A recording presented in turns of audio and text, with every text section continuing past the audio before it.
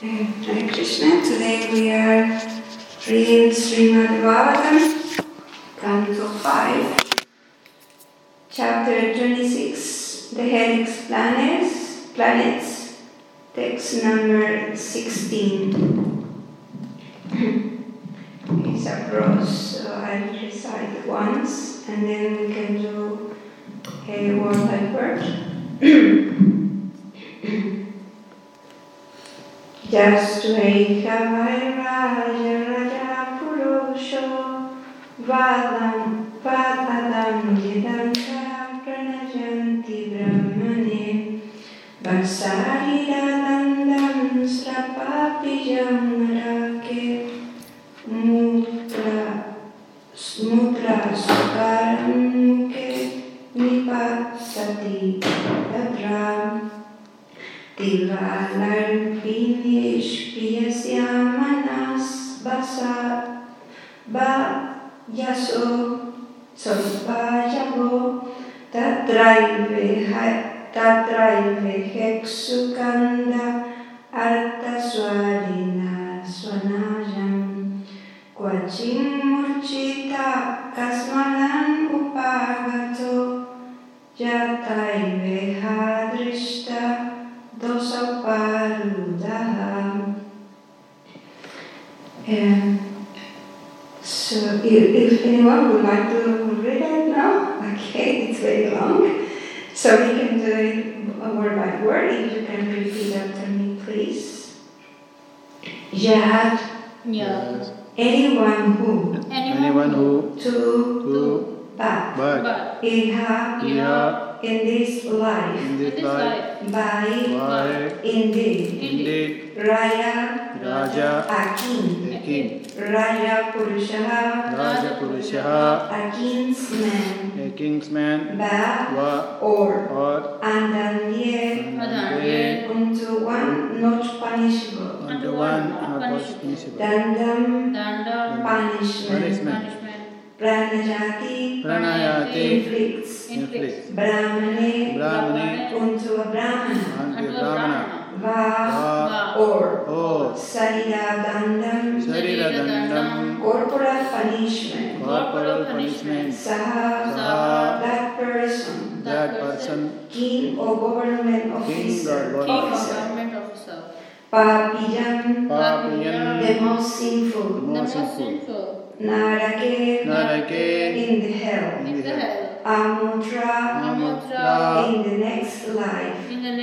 Sukaramuke. Name Sukaramuka. Nipatati. Falls down. Tatra. There. Ativalai. By very strong assistance of Yamaraj. Vanishpiyamana. Being crushed. Avayavaha. The different parts of whose body. Yatha. Like. Eva. Certainly. Iha. Here. Ikshu Kandam. Sugar cane. Artha Swarina. With a pitiable sound. Swanayam. Crying. Kwachit. Sometimes. Murchitaha. Fainted. Kasmalam. Kasmalan Upagataha. Becoming illusion. Jata. Just like. Eva. Indeed. Iha. Here. Adrista dosha. Who is not at fault. Uparuddha. Arrested for punishment. Translation. In his next life, a sinful king or governmental representative who punishes an innocent person or who inflicts corporal punishment upon a Brahmana is taken by the Yamadutas to the hell named Sukaramukha, where the most powerful assistant of Yamaraj crushed him exactly as one crushes sugar cane to squish out the juice. The sinful living entity cries very pitifully and faints, just like an innocent man undergoing punishment.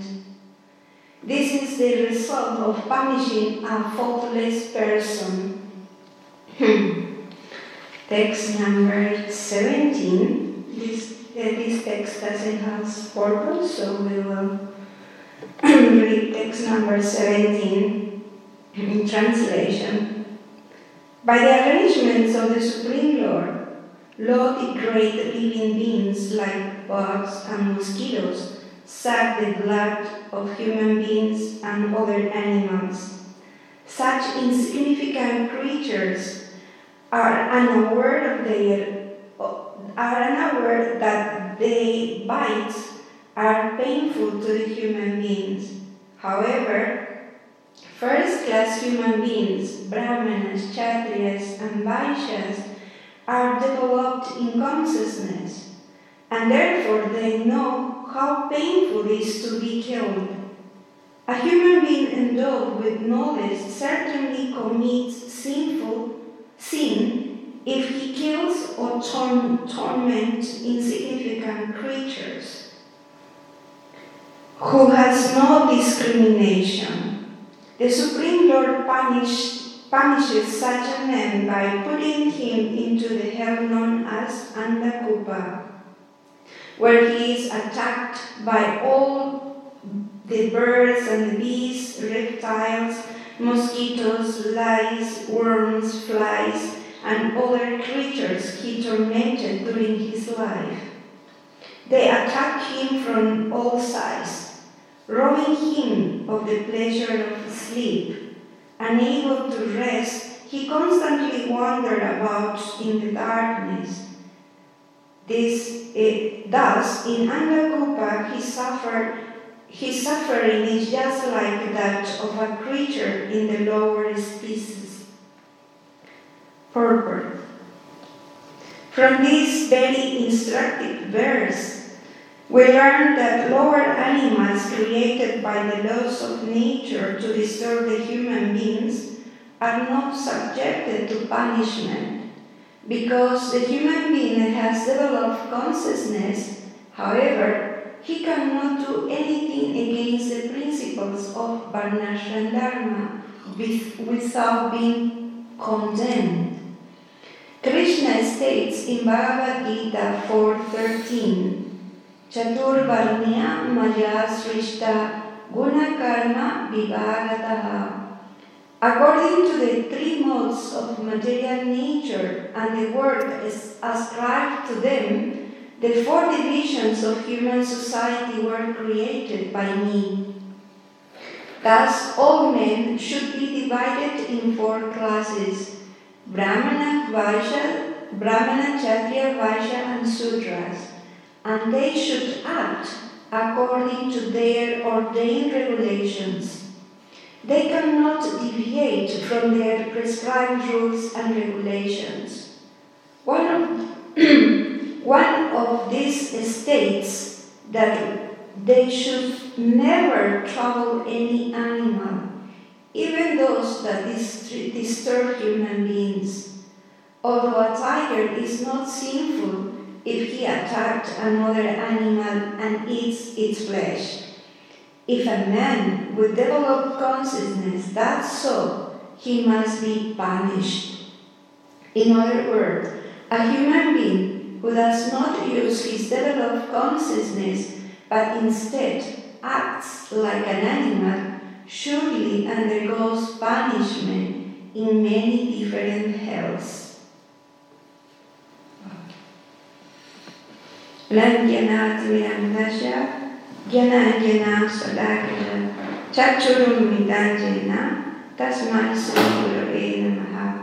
Mukam karoti vachalam kangkung dankajate girim Jakripata Mahavande Sri Guru Tidinatarinam Param Anandavarnam Sri Chaitanya Ishwaram.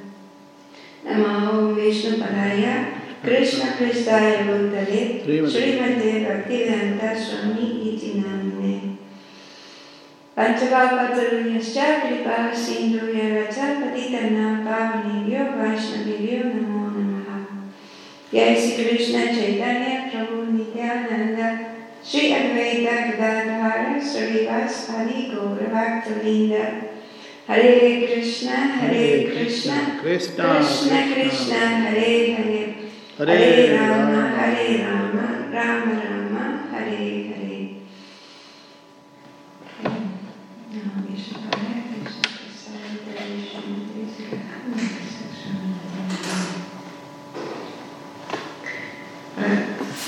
As we were studying this chapter, especially the hellish planets, previous devotees, previous classes also emphasized the point for us to understand that actually Bhagavatam is in this part of the Bhagavatam, in this fifth canto, especially from the chapter 16 to 26, these 10 chapters where it describes the structure of the universe, the main purpose is to explain how the living entities are distributed or allocated in different regions of the universe according to their consciousness. So, in that way, we now receive information about what is the consciousness of the people who live in specific regions. In this case now, we are studying the consciousness of people who are destined to live in the hellish planet, the consciousness of them. So in a way, we are studying the different type of consciousness. And for us it's very important to understand this point because as in the previous classes we mentioned how Dhruta Prabhu explained the correlation about the evolving of consciousness and the different planetary systems according to this consciousness. So knowing where we want to go, so we can organize the development of our consciousness, so we can orientate our activities in order to maintain one state of consciousness appropriate to the place where we want to go.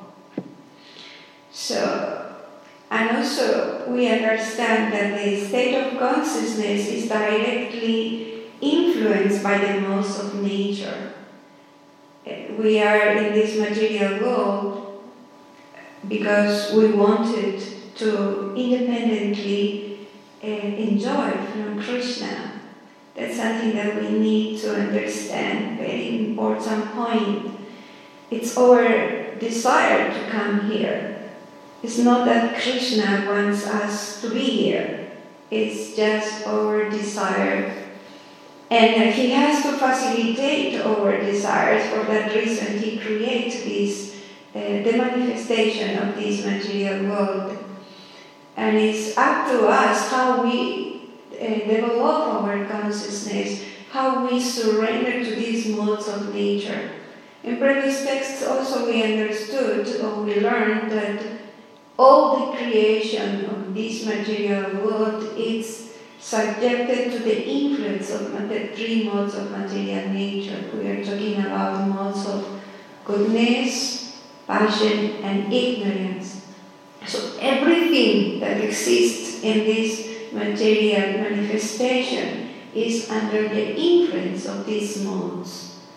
Understanding this knowledge is very crucial because in this way, as a human beings, that we have the capacity to discriminate, to understand, so we can direct our activities to a certain goal. So the knowledge that Bhagavatam and the Vedic knowledge is providing us has that purpose to uplift our consciousness. Now we are talking about the punishment in the hellish planets, and the main topic is punishment. But actually, if we understand that we are in this material world, it's kind of punishment. It's another hell. But compared to what was our place, or what is our original place, the original world, the spiritual world. So being in this material world is just a prison. It's a jail, a hell, where we have to receive the punishment of our activities. So within the prison, there is another prison, specific one, this hellish planet. So it's something that we need also to clearly understand. And this is based again in the influence of the modes of material nature. So everybody who is in this material world, it's influenced on those, with these modes. And but we have the opportunity as a human beings to endeavor to rise our consciousness, at least not to be overcome by the lower modes of nature, means passion and ignorance. Because the natural tendency of the consciousness is to go to degrade. If we do not endeavor to maintain a specific state of consciousness, naturally it will go down. It's like the natural propensity of the water, stream of water, always will be looking for the lower levels. When the rivers are flowing, they go straight to the ocean because it's the lower level. The tendency of the consciousness, if we are not careful, is to degrade to the lower levels. So naturally the modes of passion and ignorance will overcome if we do not consciously endeavor to maintain a proper state of consciousness. So, but our endeavor is not enough. But by attending or trying to do it, we will attract the mercy of Krishna to uplift our consciousness. But the endeavor has to be there. And it has to be constant. If we are careless, after some times we will realize that our consciousness will be degraded. So in that way, for example, based on this principle, the Bhagavatam is describing how the Krishna arranged a system for correcting that tendency. We can use the word punishment, so-called punishment. But in order just to help the living entity to correct, to rectify and uplift the consciousness. So based on the principle of fear under the modes of nature, for example, for people who are under the influence of mode of ignorance, the fear to go to hell or to be in poverty or disease, that is very painful. I don't want to go to hell. But it's mainly for people who are under the influence of modes of ignorance. But for example, for people who are mostly influenced by the modes of passion, the fear of losing the possessions that they have, or perhaps losing the opportunity to go to a better place, Swargaloka or the heavenly planets.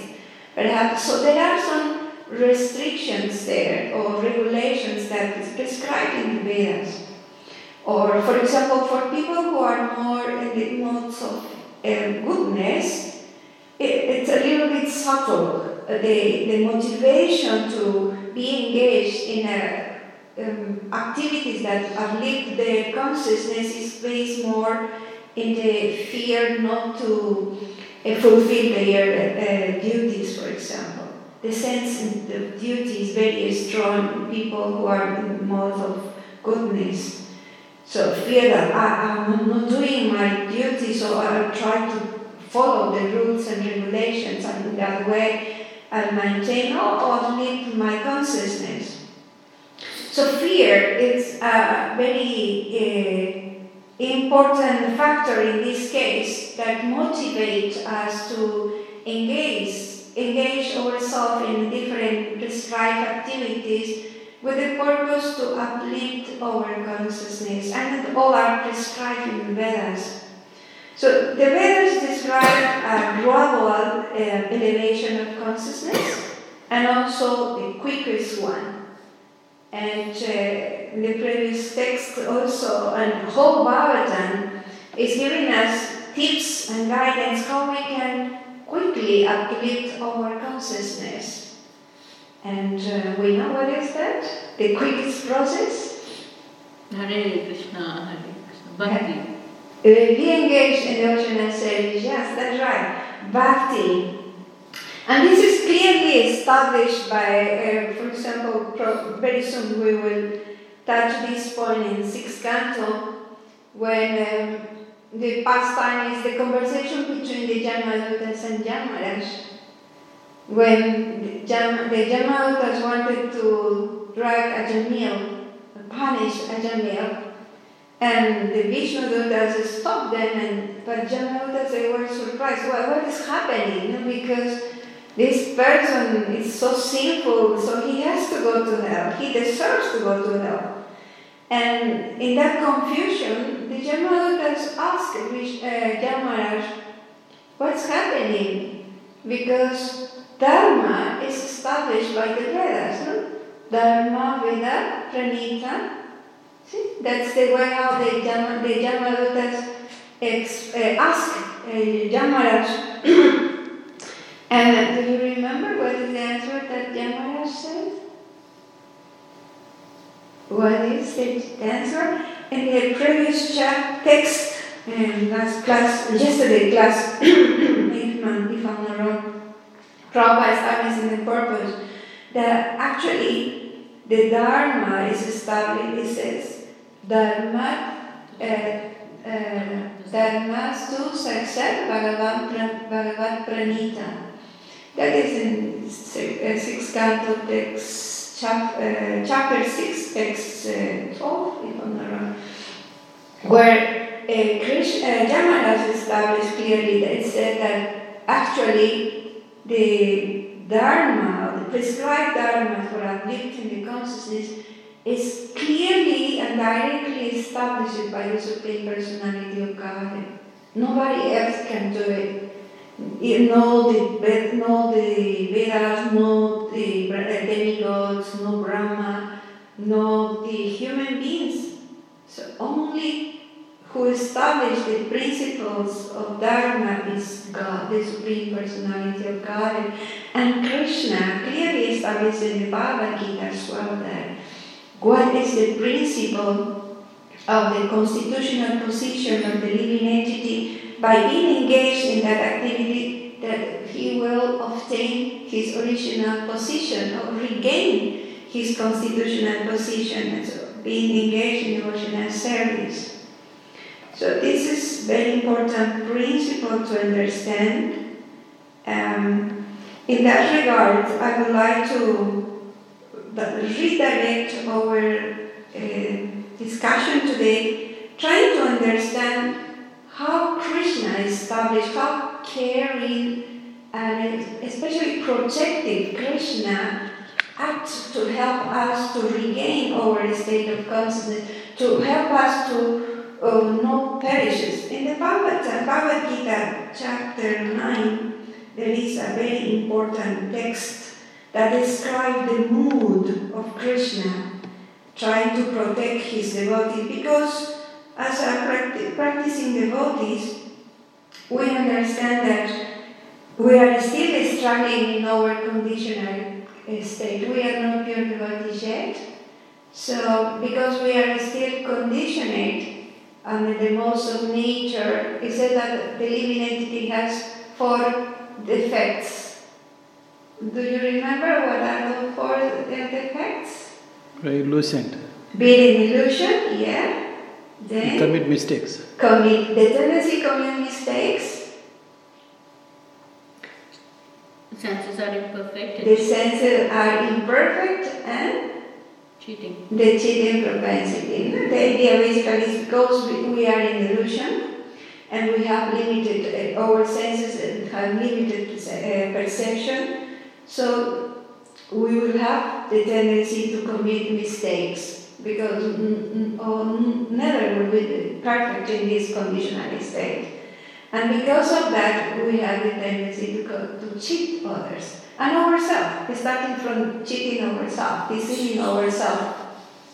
So that is the natural propensity of a conditional living entity, in a conditional state.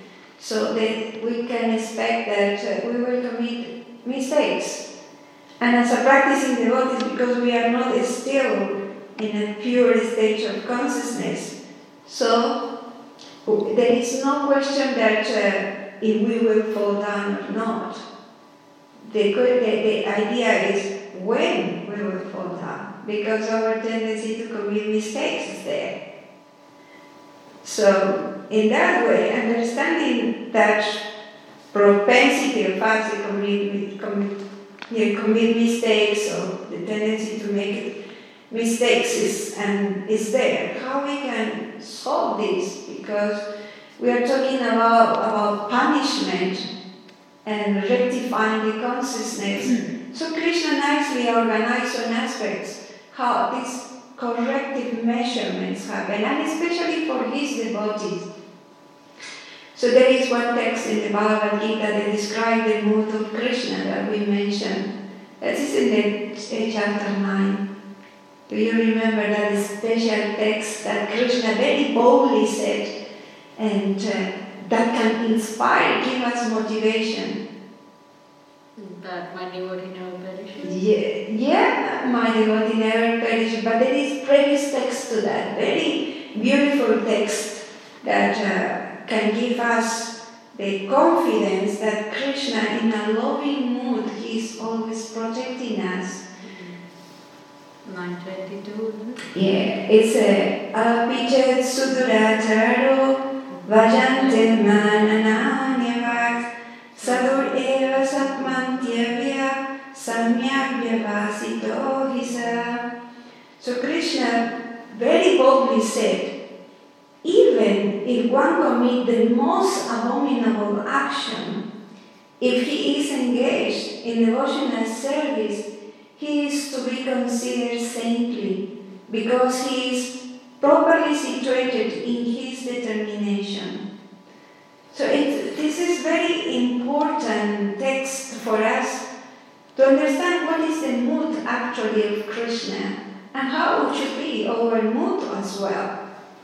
Krishna, he is the supreme, perfect living entity, the father of all living entities, and he doesn't deny or punish or regret the living entity. What he's trying to encourage us, even if we commit abominable actions, if we still continue in the practice of our devotion and service, Krishna will help us to regain our consciousness, our proper state of consciousness. There is a hope for us. And not just that, Vishwanatha Chakravarti Thakur Maharaj in the comments of the next text, when Krishna tells Arjuna, declare boldly that my devotee never perishes. It's another attempt of Krishna to show his strong conviction and faith in his devotee. My devotee never perishes. Why? Because I'll be protecting him. I'll protect him. And Vishwanatha Chakravarti Thakur Maharaj comment in this text saying that the feeling of remorse, the fire of that, the remorse that the devotee experience when he commits a mistake is so strong that burned all the reaction of the sin, of the sinful activities, the remorse that the devotee has. And naturally the devotee will again be situated in devotional practice and endeavor to correct that tendency. But we should always remember that the tendency to commit mistake is there. But if we endeavor, Krishna will help us. So if Krishna has that vision towards us, that we are always the tendency to fail, because that it looks like it's part, I don't know if you realize, but from my side I'm completely sure that I have the tendency to commit a lot of mistakes, and it's most probably most of us. It's kind of general rule that applies because we're still in a conditional state. But Krishna has that approach. And understanding that point of our conditional state, how we should look to others' mistakes, how we should appreciate or see when another devotee commit mistakes. Can we judge? Can we punish? Can we do something like that? If Krishna, the Supreme Perfect Being, has a vision of loving and protecting the living entity and having the opportunity, giving the opportunity to rectify, and his approaches, even if the devotee committed abominable acts, he should be considered a saint if he remained practicing Krishna consciousness. So many of us in our endeavor of practicing Krishna consciousness, because of our still no pure consciousness, state of consciousness, we commit mistakes, but we are still practicing Krishna consciousness. So we should be very careful how we see the mistakes of other devotees as well. And Prabhupada very nicely in the purpose of this text, the Abhijit Suracha, explained why is that tendency to commit mistakes. Because he said that in our conditional state, Prabhupada says that we have the conditional tendency, conditional position, due to, if we can call that Dharma and Swadharma, our conditional situation and our constitutional situation. As a practicing devotees, we experience this. As a constitutional position, we are trying to be engaged in devotional service and with a nice dedication, but at the same time, because we are still in a conditional state, under the influence of the mode of nature, of the Pali conception of life, so we have some swadharma, so conditional circumstance. So sometimes it happens that the conditional situation and the constitutional activities of the living entity of the devotee can parallel go, and then that creates a wholesome situation for a devotee. But sometimes the constitutional position and the conditional activities, they don't match, they conflict. In that circumstance is that we have a mistake, we commit mistakes, we do wrong to others and sins. But the main important point is that the devotee understands his conditional state, his situation, and he has the feeling, he repents, he has remorse, and that feeling is a push for a devotee to rectify. And each time he's trying to endeavor, because our conditioning is not from just this lifetime. We have been here for thousands and millions of lifetimes.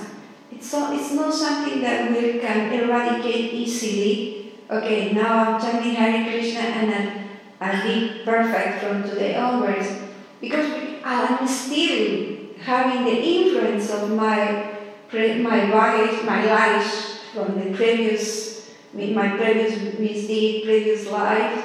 So even my chanting is not appropriate.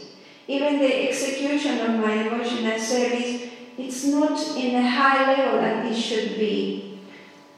Understanding this point, okay, so we have to develop that humility, that submissive also attitude that is important. Because I understand that I'm conditioned. I must be humble. But if we don't remember that we have this luggage, this impediment, and we consider that we are perfect, or pride is blocking us, and that pride also is making us to judge others.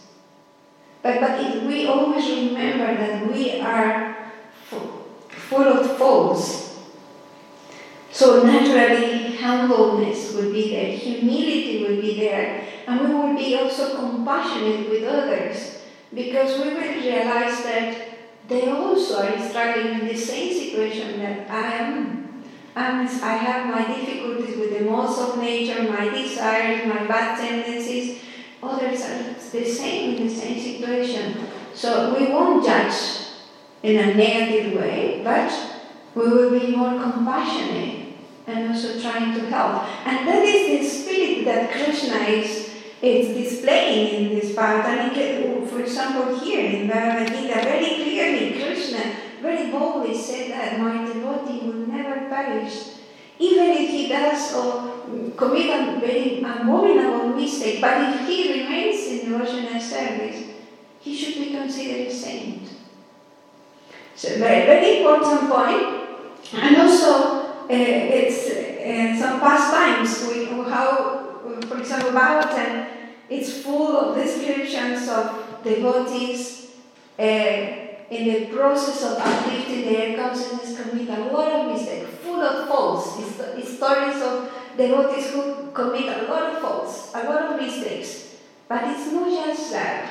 Also, Bhagavatam shows us the prescribed methods how to recover, how to uplift the consciousness, how we can rectify our mistakes. So in that sense, Bhagavatam gives us the proper knowledge, ideal for all of us. For example, it said that Krishna, in his very compassionate, forgiving, and loving mood, he deals with his devotee in different levels. Prabhupada explained that Krishna sees the very less quality of his devotee, and he rewarded with the highest reward. He gives the highest reward. That is the standard of the Krishna's character. So compassionate. And he said that, for example, we have the tendency to act the activity and also the intention behind the activity. For Krishna, for example, if a devotee do a wrong activity but his intention is good, Krishna won't see the wrong activity. Krishna will appreciate his good intention behind that. And he will happy with that and help the devotee gradually to rectify the action. But for Krishna means a lot the intention. There are other cases, for example, do you remember any case that devotees, they in a good intention but they did wrong activity? Ambarish Maharaj? Do you think Ambarish Maharaj was wrong activity and good intention? Yeah, good intention. And wrong activity? Ambarish Maharaj? According to Durvasa, it was wrong. Perhaps from Durvasa point of view, yes, indeed. Another case, for example, wrong activity, but the intention was good. Bhishma?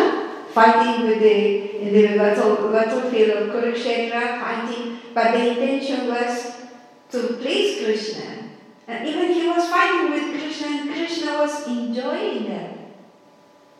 Externally, from the external point of view, we can see Bhishma was doing wrong. But internally, Krishna was enjoying the loving exchange with Bhishma there. Another wrongdoing, but in good intention, could be, for example, when Mother Yashoda was chastising Krishna for trying to chasing him with a stick. But what was the intention behind? In her loving mood, as a motherly, she wanted to correct Krishna. And Krishna was enjoying that pastime too. Another example, for example, is described very beautifully in Bhagavatam with the Jaya and Vijaya. When the Kumaras came to see the lotus feet of the Lord, this Jaya Vijaya, they did wrong, they kind of offense to the pure devotees. No, you cannot come here.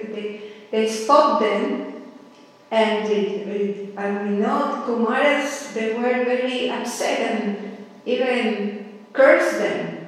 But just in that moment, Krishna, he rushed to come to that point that even Garuda, he said that Garuda was trying to carry the Lord, but the Lord was so desperate that just ran quickly, and Garuda running behind Krishna. And when they arrived, Krishna, this is a pastime beautiful narrated by my god brother Radhika Raman Prabhu. He said that Krishna, when they arrived, Garuda and Krishna was touching the shoulder of Garuda and to say, oh, okay, don't worry, Garuda, because Garuda said, please allow me, I can take you. But Krishna was so in a hurry that he couldn't wait, that he just ran.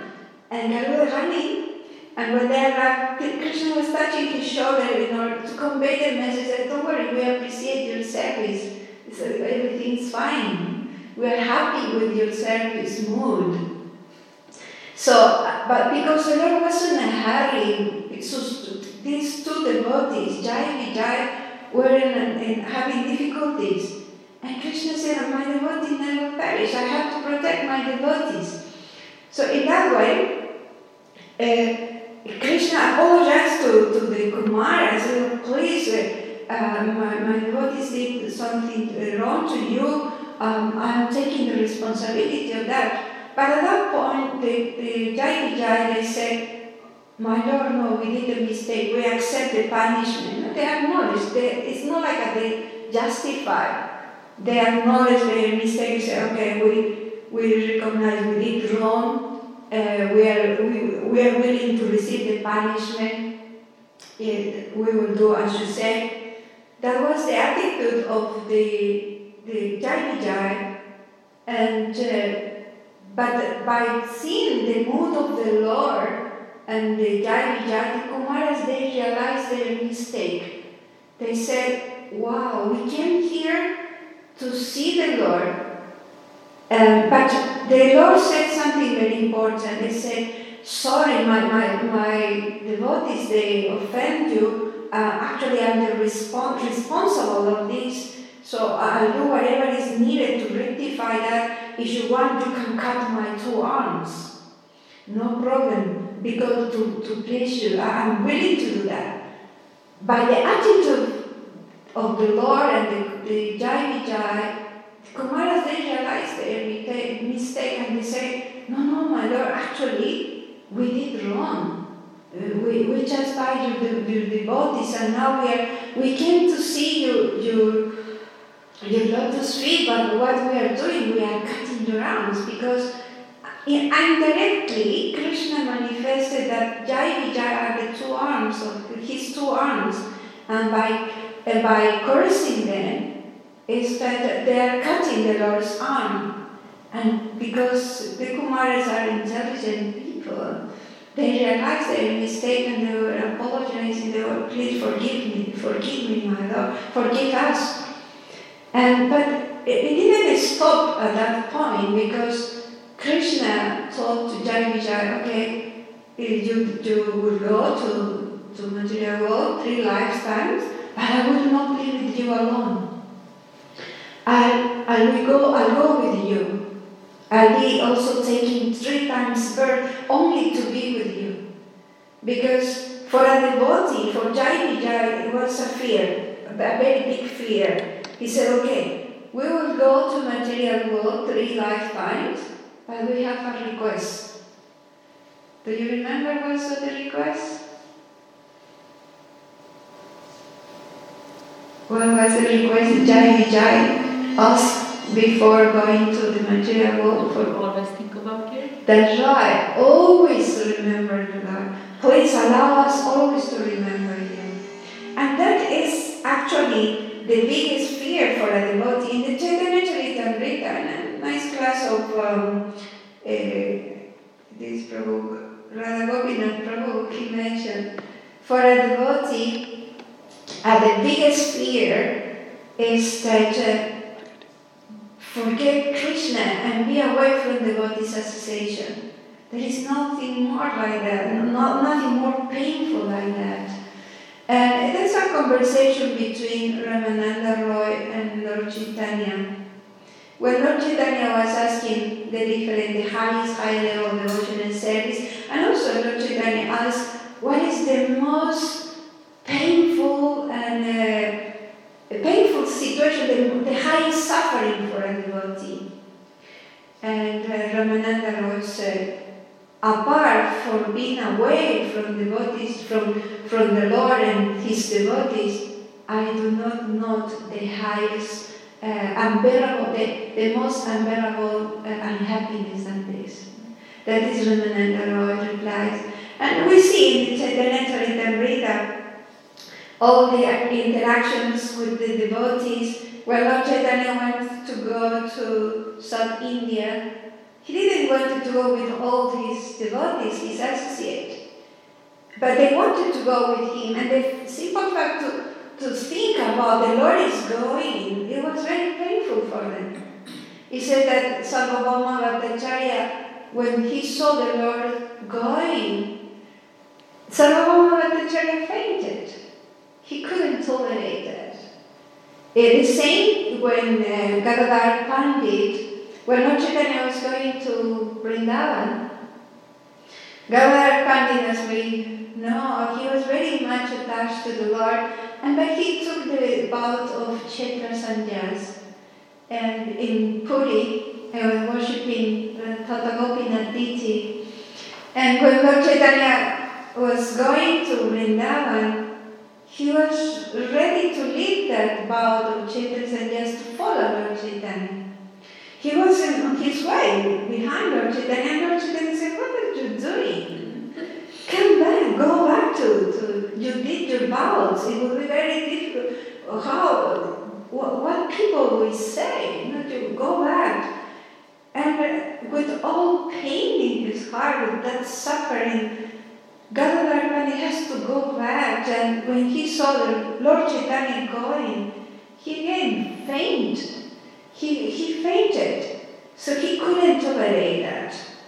And in one way, in some degrees, devotees, and now we can experience that with the lockdown, for example.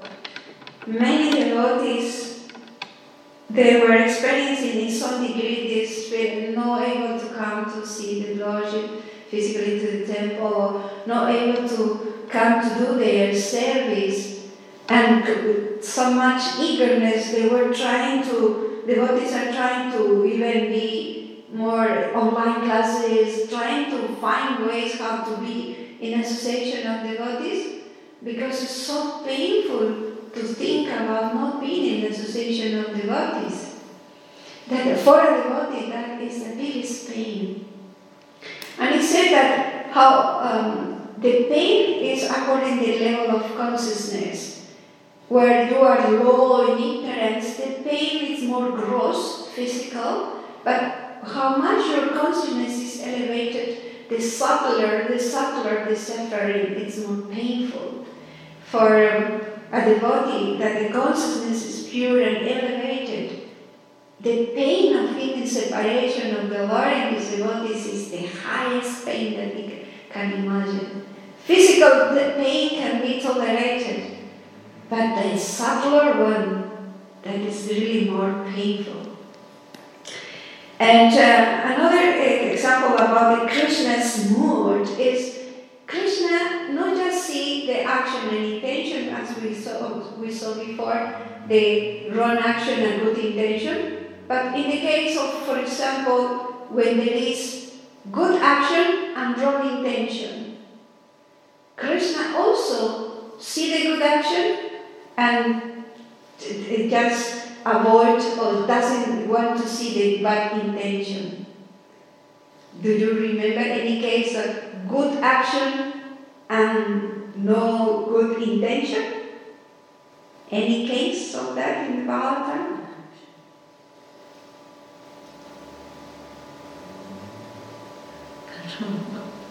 The classic example is with Putana.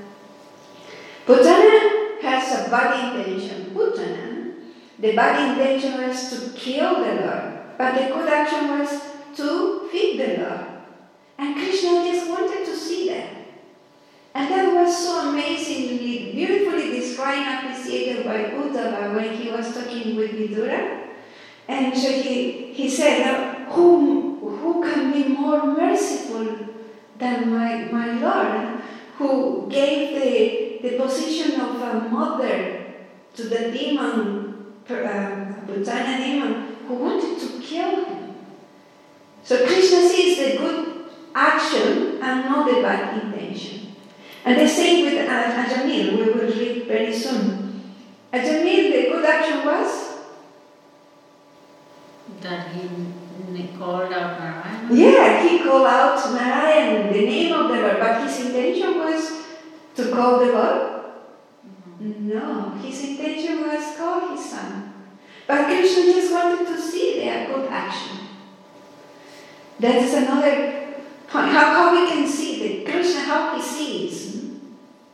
Another case is, another level is when if it's wrong action and wrong intention. If how Krishna takes in that case. If a devotee does something wrong and a bad intention, how Krishna will address that? Krishna will forgive? Krishna will do it.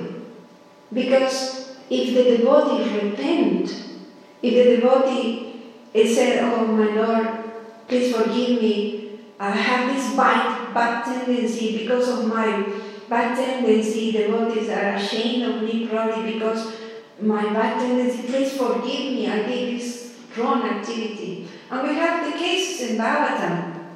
Do you remember any case in Bhagavatam where there was a wrong action and wrong intention? Indra. Indra is the perfect example. He wanted to kill the inhabitants of Vrindavan, Krishna's associate, and his intention was that, and he did it, he tried. But Krishna forgave him. Why? Because he repented. And there is a specific process for that. It's not just, oh my Lord, I'm sinful and please forgive me. It's not just that. There is a prescribed method in Bhagavatam. Approaching to the devotee and how Indra did it, to go to the Lord with Suravikal and trying to endeavor and rectify his attitude. He did it. And Krishna forgave him. Krishna forgave him. And there is another case when Krishna doesn't forgive directly. Do you know what is the case? Krishna, he can't forgive, unfortunately. It's the case when we commit offenses to his devotees. Krishna doesn't forgive that.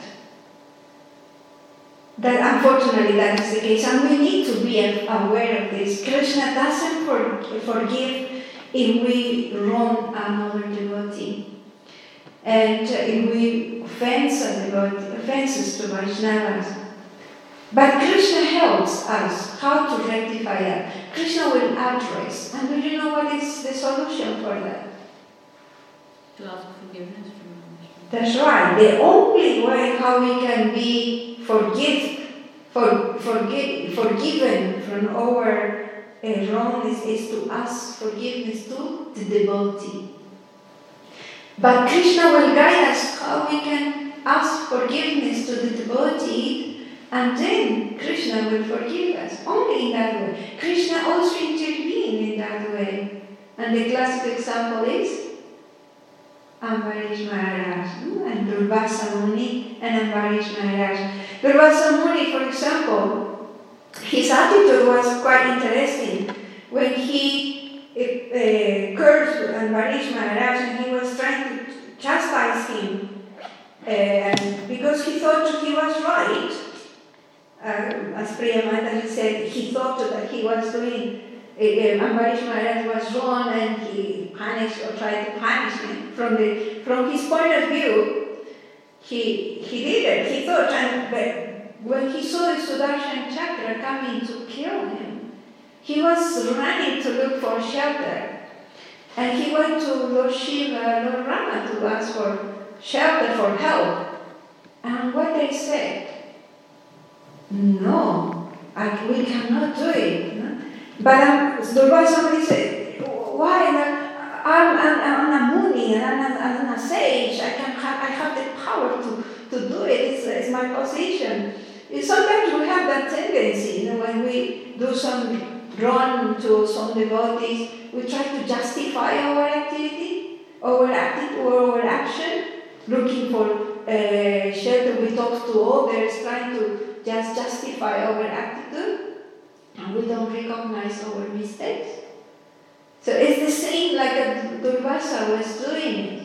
He didn't go to Lord Shiva and Lord Rama saying, I'm sorry, I did wrong, please help me. No, he was just looking for shelter because Sudarshan Chakra was chasing him.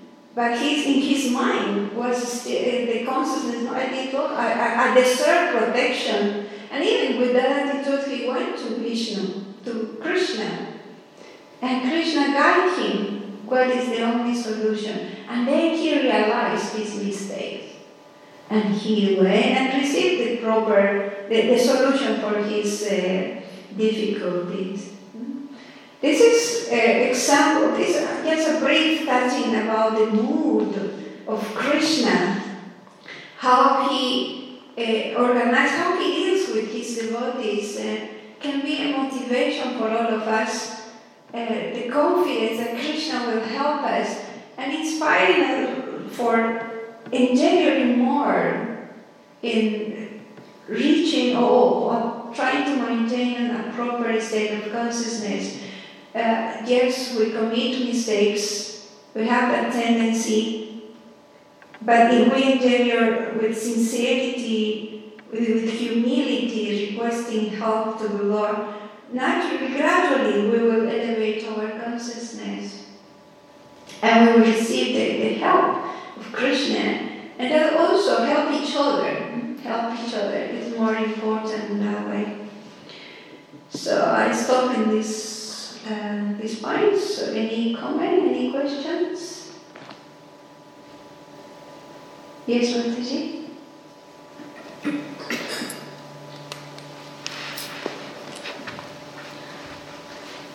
Hi Krishna.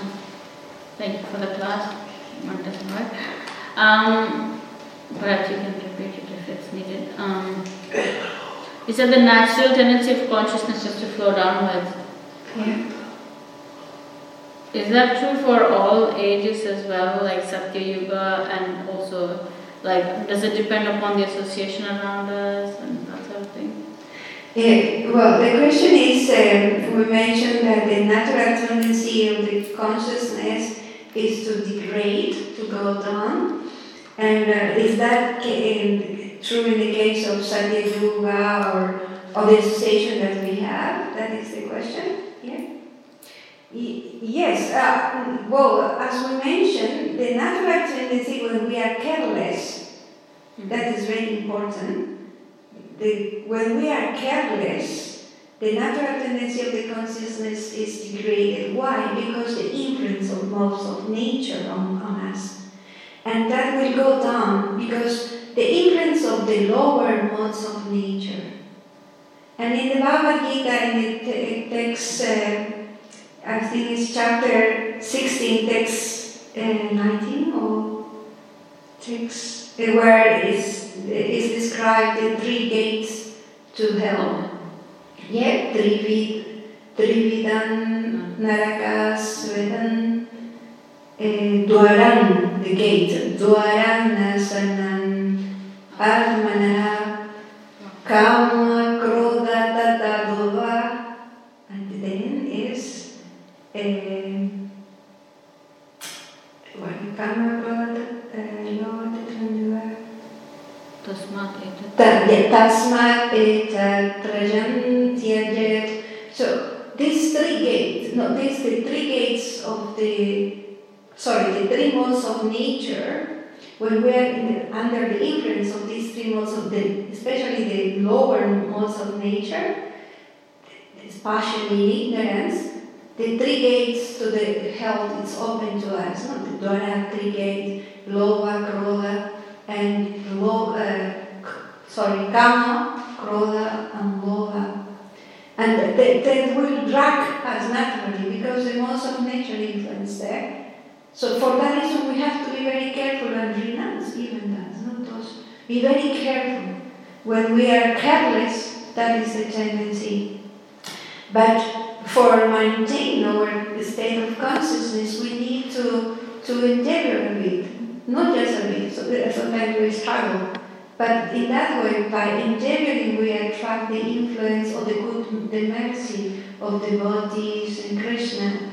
And you mentioned about the association. Yes, we endeavor to stay in an association of devotees, then we receive the benefit of that, the protection, to maintain and live our consciousness. But if we don't remain, or if we do not endeavor in being in a good association, so the tendency is the consciousness to degrade.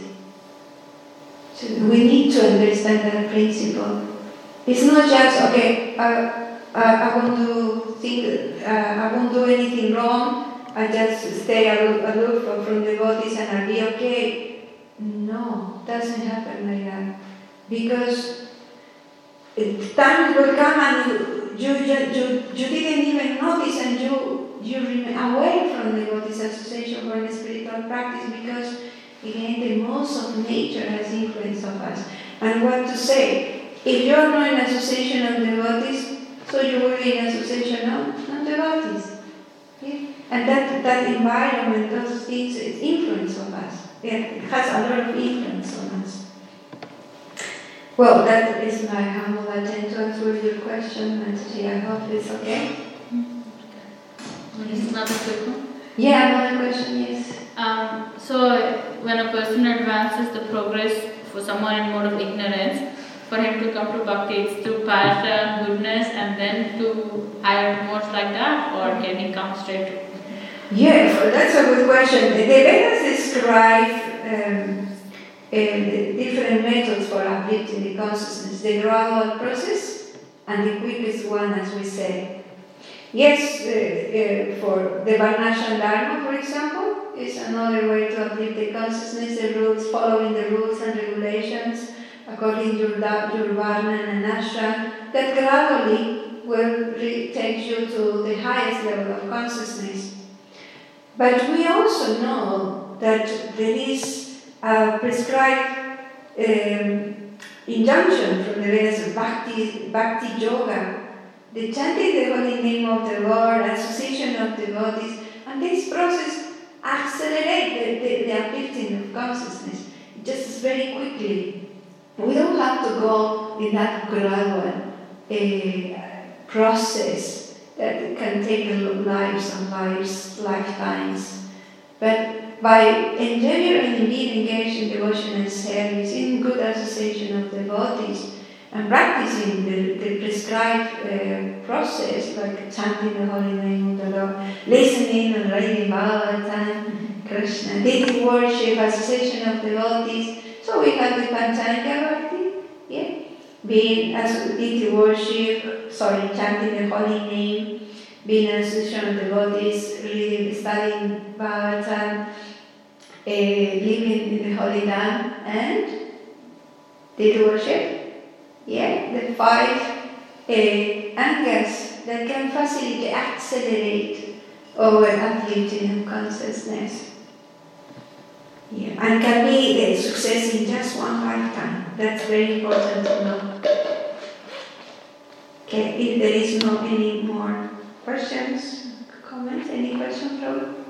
I think this Vaisnava Aparadha, similar incident with this Jagai and Madai hitting Nityananda Prabhu. Yeah, that's right. Another pastime, Vaishnava Parad and Jagai and Madai, and by asking for forgiveness and the mercy of a devotee, they can be uplifted quickly. And we know that Jagai and Madai become saints. And right, even now there is a God where people go and receive, asking blessings from Jagai and Madai as a saint, as saints. Yeah. Well, thank you so much for coming. Gracias, Bhagavatam ki.